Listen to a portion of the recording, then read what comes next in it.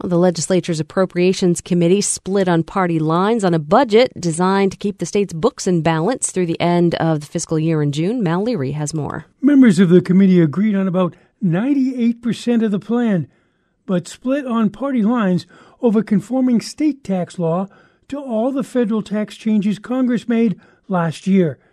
Passage will require a two-thirds vote, so we'll need some Republican support.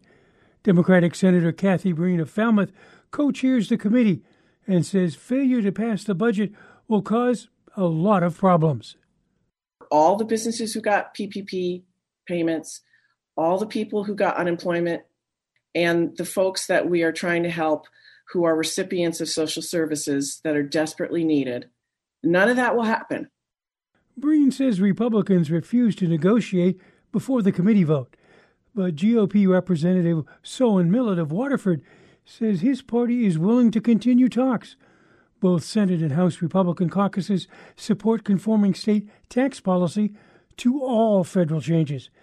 But Democrats say those tax breaks are mostly for big business, with much of the benefits going to out-of-state corporations. Lawmakers meet in session Wednesday to consider the budget bill. For Maine Public Radio News, I'm Mal Leary.